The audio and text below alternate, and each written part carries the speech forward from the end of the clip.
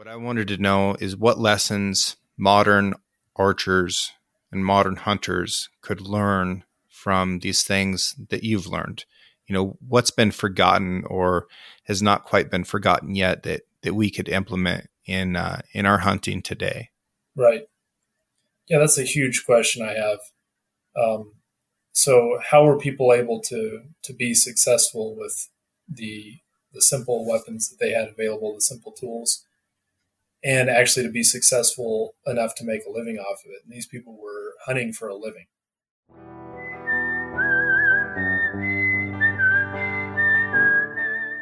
These are stories of outdoor adventure and expert advice from folks with calloused hands. I'm James Nash, and this is the Six Ranch Podcast.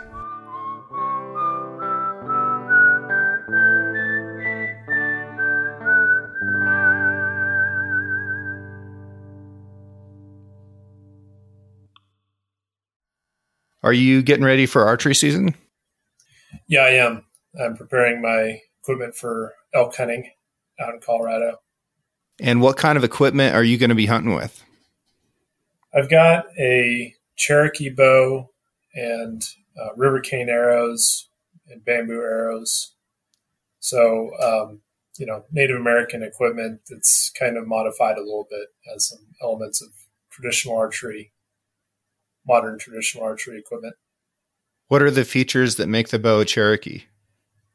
Cherokee bows, like other southeastern bows, there's a few different tribes in the southeast that use the same bow design, and it's pretty quintessential Native American in that it's a bend through the handle or working handle bow. So the handle is actually part of the operating bow limb. It's not like a stiff ergonomic handle like we're used to. So if you look at these bows, they're pretty simple. They're just like a rectangle in cross section, and they taper a little bit in both width and thickness towards the tips, but not much. It's pretty much like looks like a flat slat or a flat board with diamond shaped tips at the end. Does it have a shelf, or do you shoot off your hand? You shoot off your hand. It's just a straight rectangle all the way. So, I think they're pretty beautiful in their simplicity. Is that what drew you to that specific type of bow? That's part of it. I'm interested in Native American hunting equipment in general. So what drew me to that one is that I'm from Arkansas. I was looking for a bow that would be, what people hunted with in Arkansas, and the Cherokee lived in Arkansas historically. They weren't there prior to colonial interventions that kind of pushed them west. But that's what drew me to it. I was just looking for a bow design that would be what people hunted with it back home. What type of wood is it? The wood is black locust heartwood. So the heartwood of a big black locust tree. It's an extremely hard wood, and it splits really nicely. So it splits out actually naturally into these like rectangular shapes. So I just imagine historic Southeastern people who had access to metal tools by that time were probably splitting several bow staves out of a single tree, and it's just like a flat rectangle, so you can really get quite a few bow staves out of one tree. Man, splitting a black locust tree without modern equipment had to have been quite a task. Yeah, I mean, I do it probably the way they were doing it in historic times, by the 1700s or so. And before that, they had metal tools already. They had metal axes. So I'm doing it with, modern axes, splitting wedges, and it is a huge task. Yeah, I imagine so. The shafts, you said that they're cane. Is it a bamboo?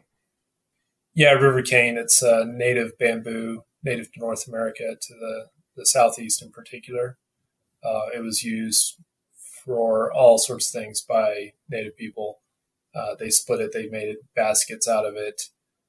They used it as the structural elements of their houses. They made flutes, just all sorts of things out river cane, and it's a phenomenal plant. Unfortunately it's somewhat threatened in the southeast due to our farming practices. We've cut it back a lot. But you can still go, you go to a healthy patch, and it's one of these plants that you're looking at one organism right there in one patch. So if you take a few pieces out of one patch and preserve its health, it's not going to damage it. But it would really be nice to see this plant, recovering to the extent that it, somewhat to the extent that it was before, where it had just these massive forests. The other nice thing about river cane is it's really good at filtering pollutants that flow down into the river. So another good reason to restore it. Well, we can't have enough of that these days. I think that's what's really cleaned up Chesapeake Bay is all the artificial oyster reefs that they put out and the oysters coming back. And they're getting fish species returning to that water that they haven't seen in decades. They've got tarpon in there now. Yeah, I can imagine. I mean, my dad remembered when rivers in Arkansas were just crystal clear, and people wrote about that in the 1700s when they were traveling through. And then after some time in the 60s, I think he thought that it was modern fertilizers that started really mucking them up. So, river cane, it gathers, I think, over 90% of that stuff flowing off into the river. Now, these shafts that you're using, do they have any kind of a taper to them, or are they relatively even throughout the length of the shaft?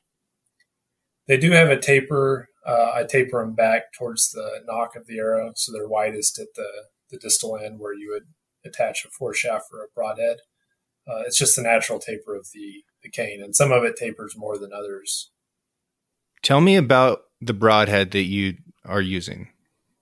Well, I use modern broadheads of a variety of them. What I've gotten my hands on. It's not legal to hunt with stone. Otherwise, I'd be hunting with stone in Colorado. So, well, broadhead construction is something that is very, very important to me. And it's something that I end up talking about on other people's podcasts and in news articles and stuff like that all the time. Sure. I think it's the most important part of the archery system is the broadhead. Everything else is just a supporting element, and the broadhead is the main effort. So since you spent so much time researching stone heads, surely that has influenced the way that you are choosing which steel broadhead you're going to use. Yeah, I did. I followed the trend of single bevel broadheads, extremely just razor sharp with a kind of a Tonto tip, a chisel tip. So that's primarily what I've been using. And I have done research on those effects on stone points because, there are these ancient projectile points from the Americas that are beveled like modern broadheads. So really? I helped, I did an experiment on whether those points have similar effects to the modern broadheads that are claimed for the modern broadheads, which was a fun series of experiments. But unfortunately, they failed to split heavy bone like that's claimed for the single bevel modern broadheads. Is that as they go in, since they're forced to torque due to those single bevels pressure against those bevels. Once they encounter bone, they torque and split it. And that wasn't demonstrated with the stone points, I think, because they're just much thicker in cross section. And when stone encounters bone, it tends to break stone and can also, bust through bone pretty well, unless you encounter really heavy bone, in which case your projectile just kind of stops dead. And so they bust through the bone, but they don't really have the same kinds of effects as a thin modern steel broadhead. What's your total arrow weight right now? Total arrow weight, I'd have to weigh my arrows again. I can't remember. Okay. It's not something that's super important to you.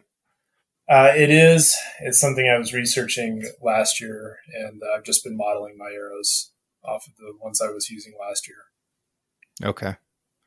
Yeah, I try to try to get up above 600 grains. 632 grains is what I'm hunting with. I'm not super picky about it. A lot of people are insistent upon 650 grains if they've read Dr. Ashby's stuff a little bit and haven't really gotten into it. It's kind of the easy button, but it definitely makes a difference to have some more weight forward of center and have a good heavy arrow. Mass is certainly king when it comes to kinetic energy. Yeah, I mean, it makes your bow more effective at pushing that heavy arrow, and having that shorter forward lever is definitely essential. It's interesting that Native American hunters were kind of going the opposite route. They were trying to make small arrows, small cutting heads, and very light. So they were really trying to maximize velocity, it seems. Why do you think that is? I can't tell you why they went for that, with the exception that it did seem to work for them. I mean, they did it for a really long time. So it may have had something to do with the way they were hunting, which, they weren't trying to take shots from distance like we are. They were trying to get close, and they were trying to use mainly small, fairly light draw, maneuverable bows. And there are probably exceptions to that, but that's kind of a general trend that you see. What are your feelings towards distance and archery hunting?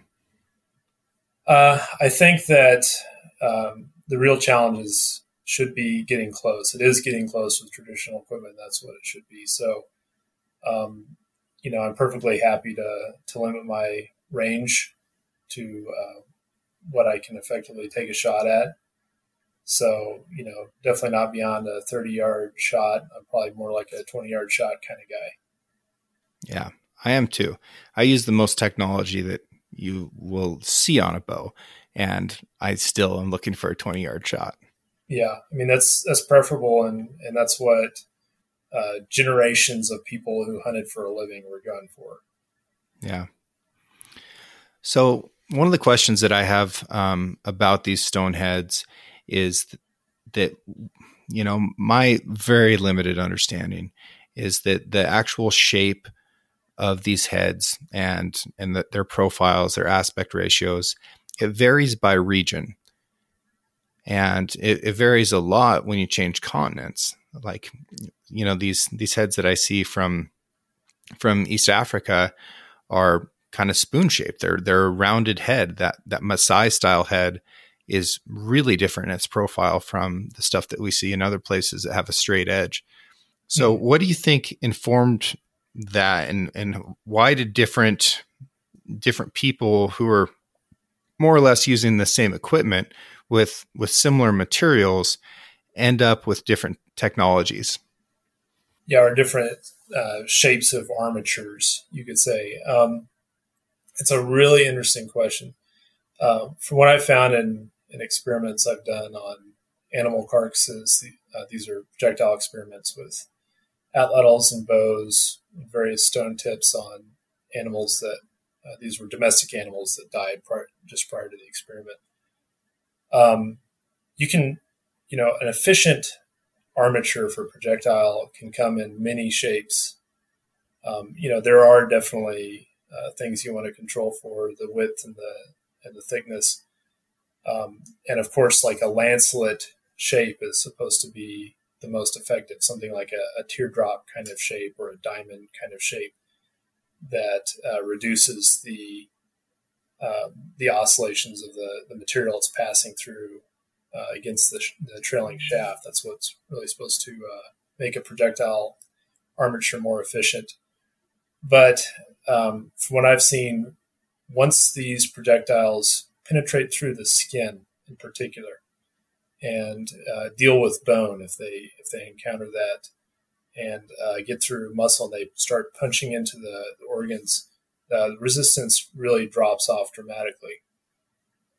And so what I think we have to contend with is the fact that efficient armatures can come in many shapes and sizes. So you have this window of allowable variation, where if your projectile has plenty of energy to do the task at hand, the shape of the armature is less important. So you can get away with something that's less efficient, like a wide tip with barbs jutting out, that sort of thing. So I think that's the main reason why we see so much variation, is just because efficient cutting heads come in many shapes. And then what you've gone to is more of a delta shape with a Tonto point, and it's a Tonto point to make sure that tip doesn't bend over. The reason I'm using that stuff is just because you can purchase them and glue them on the ends of arrows, and it's what people are using, and it's clearly an effective tip. So, if I could, I'd be using stone points, but I haven't really sought out, design controls in the armatures I'm using. Talk to me about the atlatl. It's something that I actually know very little about, how old it is, different places it was used, its effectiveness. And I know it's something that you're passionate about and have played with quite a bit. Yeah, absolutely. I love this weapon. So we don't know precisely when the atlatl was developed. Before I launch into that, I'll just explain, briefly how it works. You have a lever that extends off of the end of your hand. It's about 2 feet long, and it has a small hook on the end of it, and that engages the tail end of the projectile, which we call a dart in North America. Various different places, they call them spears. I don't really like that term because I like to distinguish these different weapon systems. So it just helps me to think of them in those terms, atlatl and dart. So the dart can range anywhere from 5 feet long to over 10 feet long. Some really long ones were used in Australia, and they're flexible. The shaft has to flex in order to compensate for the arcing motion of the throw. So you have this thing when you're holding it. You can just imagine you've got the atlatl. It's horizontal to the ground. The dart's laying across your hand and pointing off to the target. And when you want to throw it, you step forward with your left foot, if you're right-handed, and just swing through with a hard wrist snap. You don't have to stop your hand abruptly or anything like that. It's just like a full natural throwing motion, and the dart flies off to the target. So these things were invented in the Old World. Obviously, we don't know, though, if they were ever used in Africa. The earliest evidence we have of them is about 70,500 years ago in Europe, and that's when we actually have these osseous, these antler atlatl hooks that are turning up. So the weapon could be far older than that. And it seems to have been brought into the Americas with the first people who migrated in the Clovis people or the pre-Clovis people, what have you. They all seem to have been using this weapon. And so it's been an important hunting weapon around the world for a very long time. It wasn't replaced in the Americas till after 2,000 years ago, when the bow and arrow first appeared. And after the appearance of the bow and arrow in most places in the Americas, the two weapons existed side by side for about 1,000-year period. And in some places, the atlatl was still in use when colonials first arrived from Europe. So I thought that the bow was quite a lot older than that. The bow is older in the Old World. It was invented. Okay. Again, our first evidence occurs sometime around 11,000 years ago in the Old World. Interesting. And what are we calling the Old World? The Old World is in Europe, Asia, Africa. Got it. So the atlatl would have been a good tool for some of those bigger mammals that were around, during and after that last ice age, right? Just a general projectile weapon for hunting. We don't know if they're hunting small game. Well, I haven't seen specific evidence of hunting small game in the Old World with it, but they certainly were hunting small game in the Americas. So we have these blunt tips that inserted into the ends of atlatl darts in the southwestern U.S. for example. They were hunting rabbits and that sort of thing. So you can hunt, they hunted everything from blue whales to rabbits with these things. And the range potential is huge. The range is in the range of what you can hunt or how far you can throw it. Well, both if we're talking about bunnies and blue whales, but how far can you launch one of these things? I can launch them about 70 yards. That's for like a hunting style setup.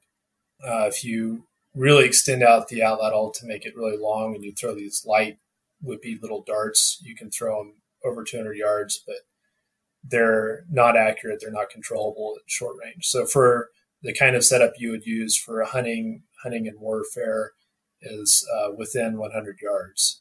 That's your max. For accuracy, my max is about 15 yards for like a hunting style context. That's still pretty impressive. Are there states where it's legal to hunt with them? There are. It was recently legalized in Missouri, and it's been legal in Alaska for, forever. Because when the regulations were being made, there were still indigenous people up there who used that tool. So Missouri and I want to say Alabama. There's a couple different states, and in most places you can legally hunt invasive hogs with them. Have you hunted with it? No, I have not, because I've now that I am living in Colorado, we're just now getting invasive hogs on our property in Arkansas. And I think we'd rather just do away with them totally, but it's not legal to hunt in Colorado. And when I was hunting in Arkansas, living there, it wasn't legal there either. Gotcha. Well, is it something that you would ever travel to a place so that you could utilize that tech? Yeah, I definitely would. Just time and the opportunity hasn't popped up. I would gladly use it to hunt big game here in Colorado, but forces that be won't allow it. So there you go.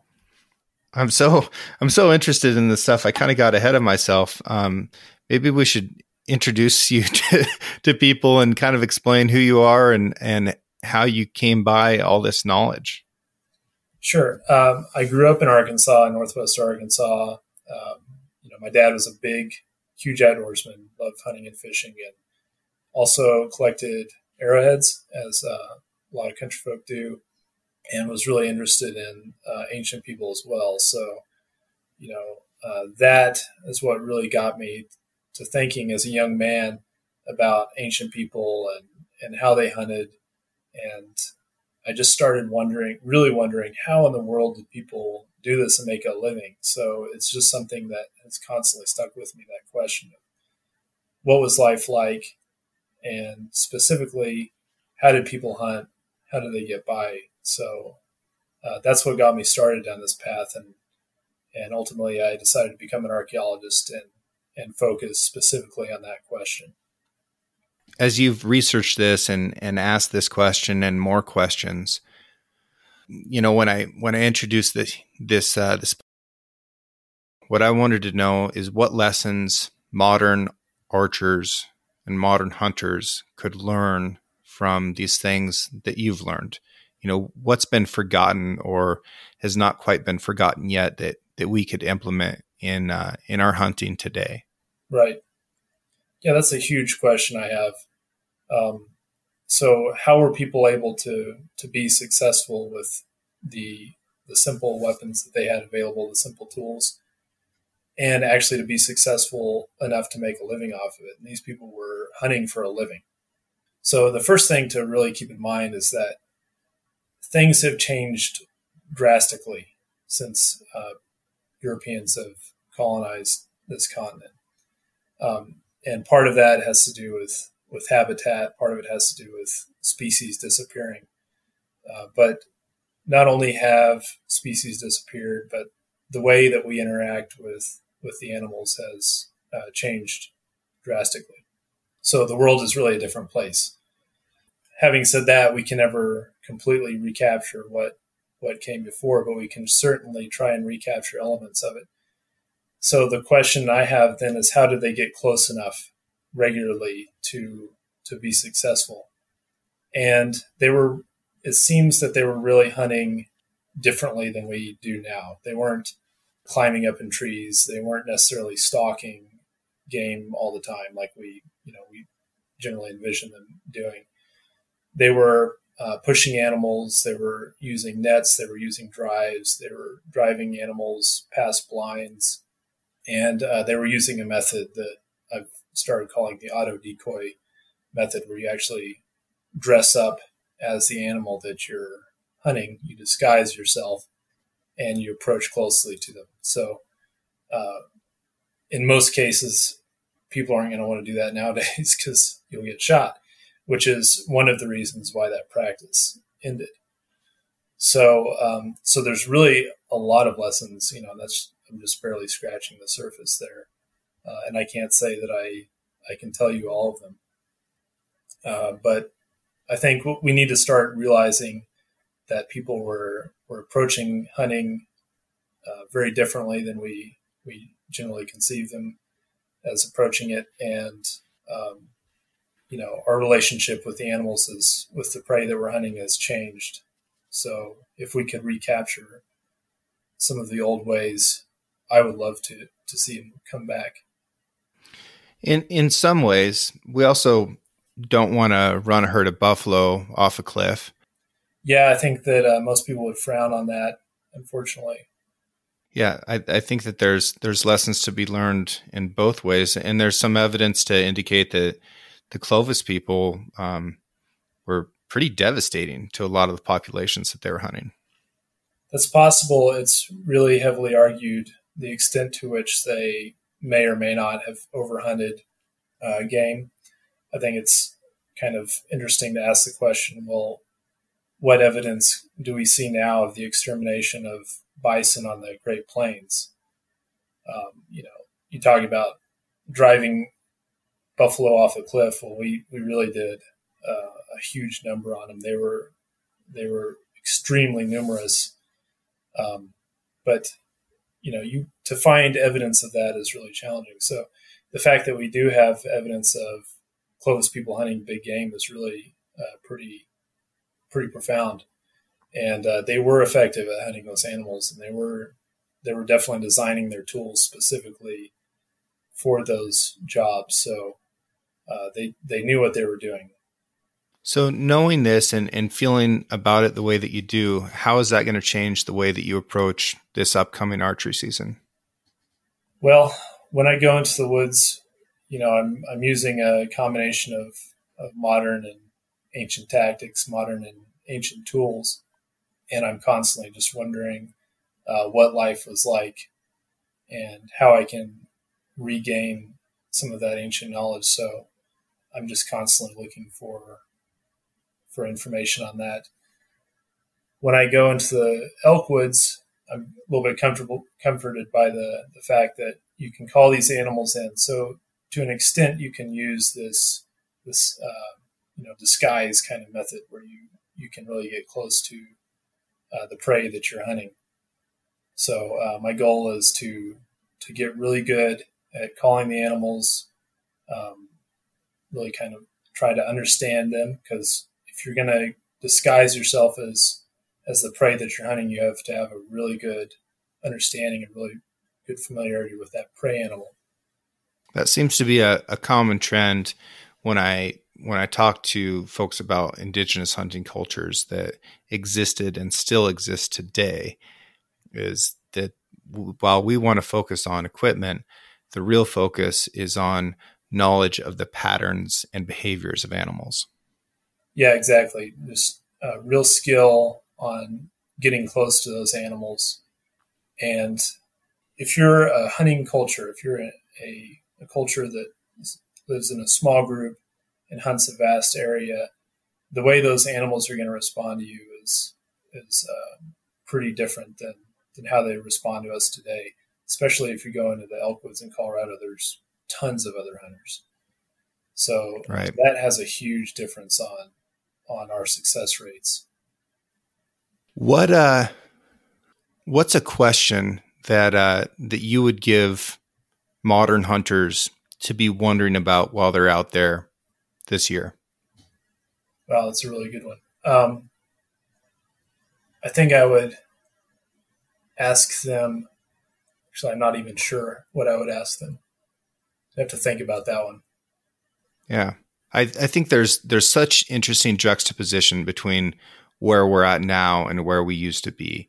And I find it fascinating that we're in a world where we could be out there with a cane shafted arrow and a self bow that you split the staves yourself. But you could also research where you're going to go with satellite imagery. Right. I think it's freaking amazing. Yeah. What I'd really like people to think about is efficacy and what it actually is, the different forms it takes. And, the distance at which you shoot animals, specifically how animals are dying. It's kind of an uncomfortable thing to think about. But, a bison falling off a cliff versus a bison getting shot with a modern rifle may not be that much different in reality. So it's definitely something that I think we have to consider, because we're just so hung up on it. But I feel like in some ways we're not quite coming at it right. And how can we change that? Well, anything like this just requires really careful thought and an open mind. So it's going to take, in some ways, some really careful research, and in other ways, just having the public be open to what effective hunting is, what efficacy with hunting is. I fly over, if I take a plane back to Arkansas, I'm flying over the Great Plains, looking down at an environment that once supported huge herds of bison, herds of elk, pronghorn, deer, and even mountain sheep, as well as the hunters that subsisted on them. And now you see just a patchwork of farmlands. And, agriculture has done some amazing things, don't get me wrong. But people that go to the grocery store and that's where they get all of their sustenance and they find hunting to be immoral. I think they really need to start questioning themselves in reality, because what we've done with the world in general is part of that efficacy issue. Yeah, I agree. Well, I want to thank you very much for your time. If people want to find out more about you and follow along in this archaeology of archery, where do they go?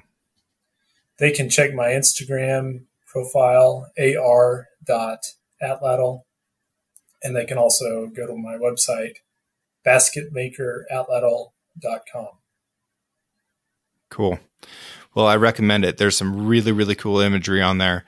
I love following that stuff. And I think that there are a lot of lessons to be learned that have already been learned, and we don't need to discard those. Yeah.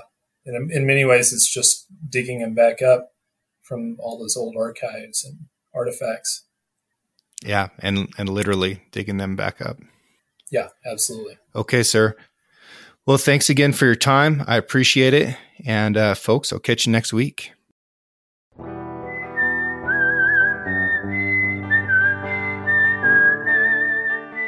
Thank you for listening, and I hope you enjoyed the show.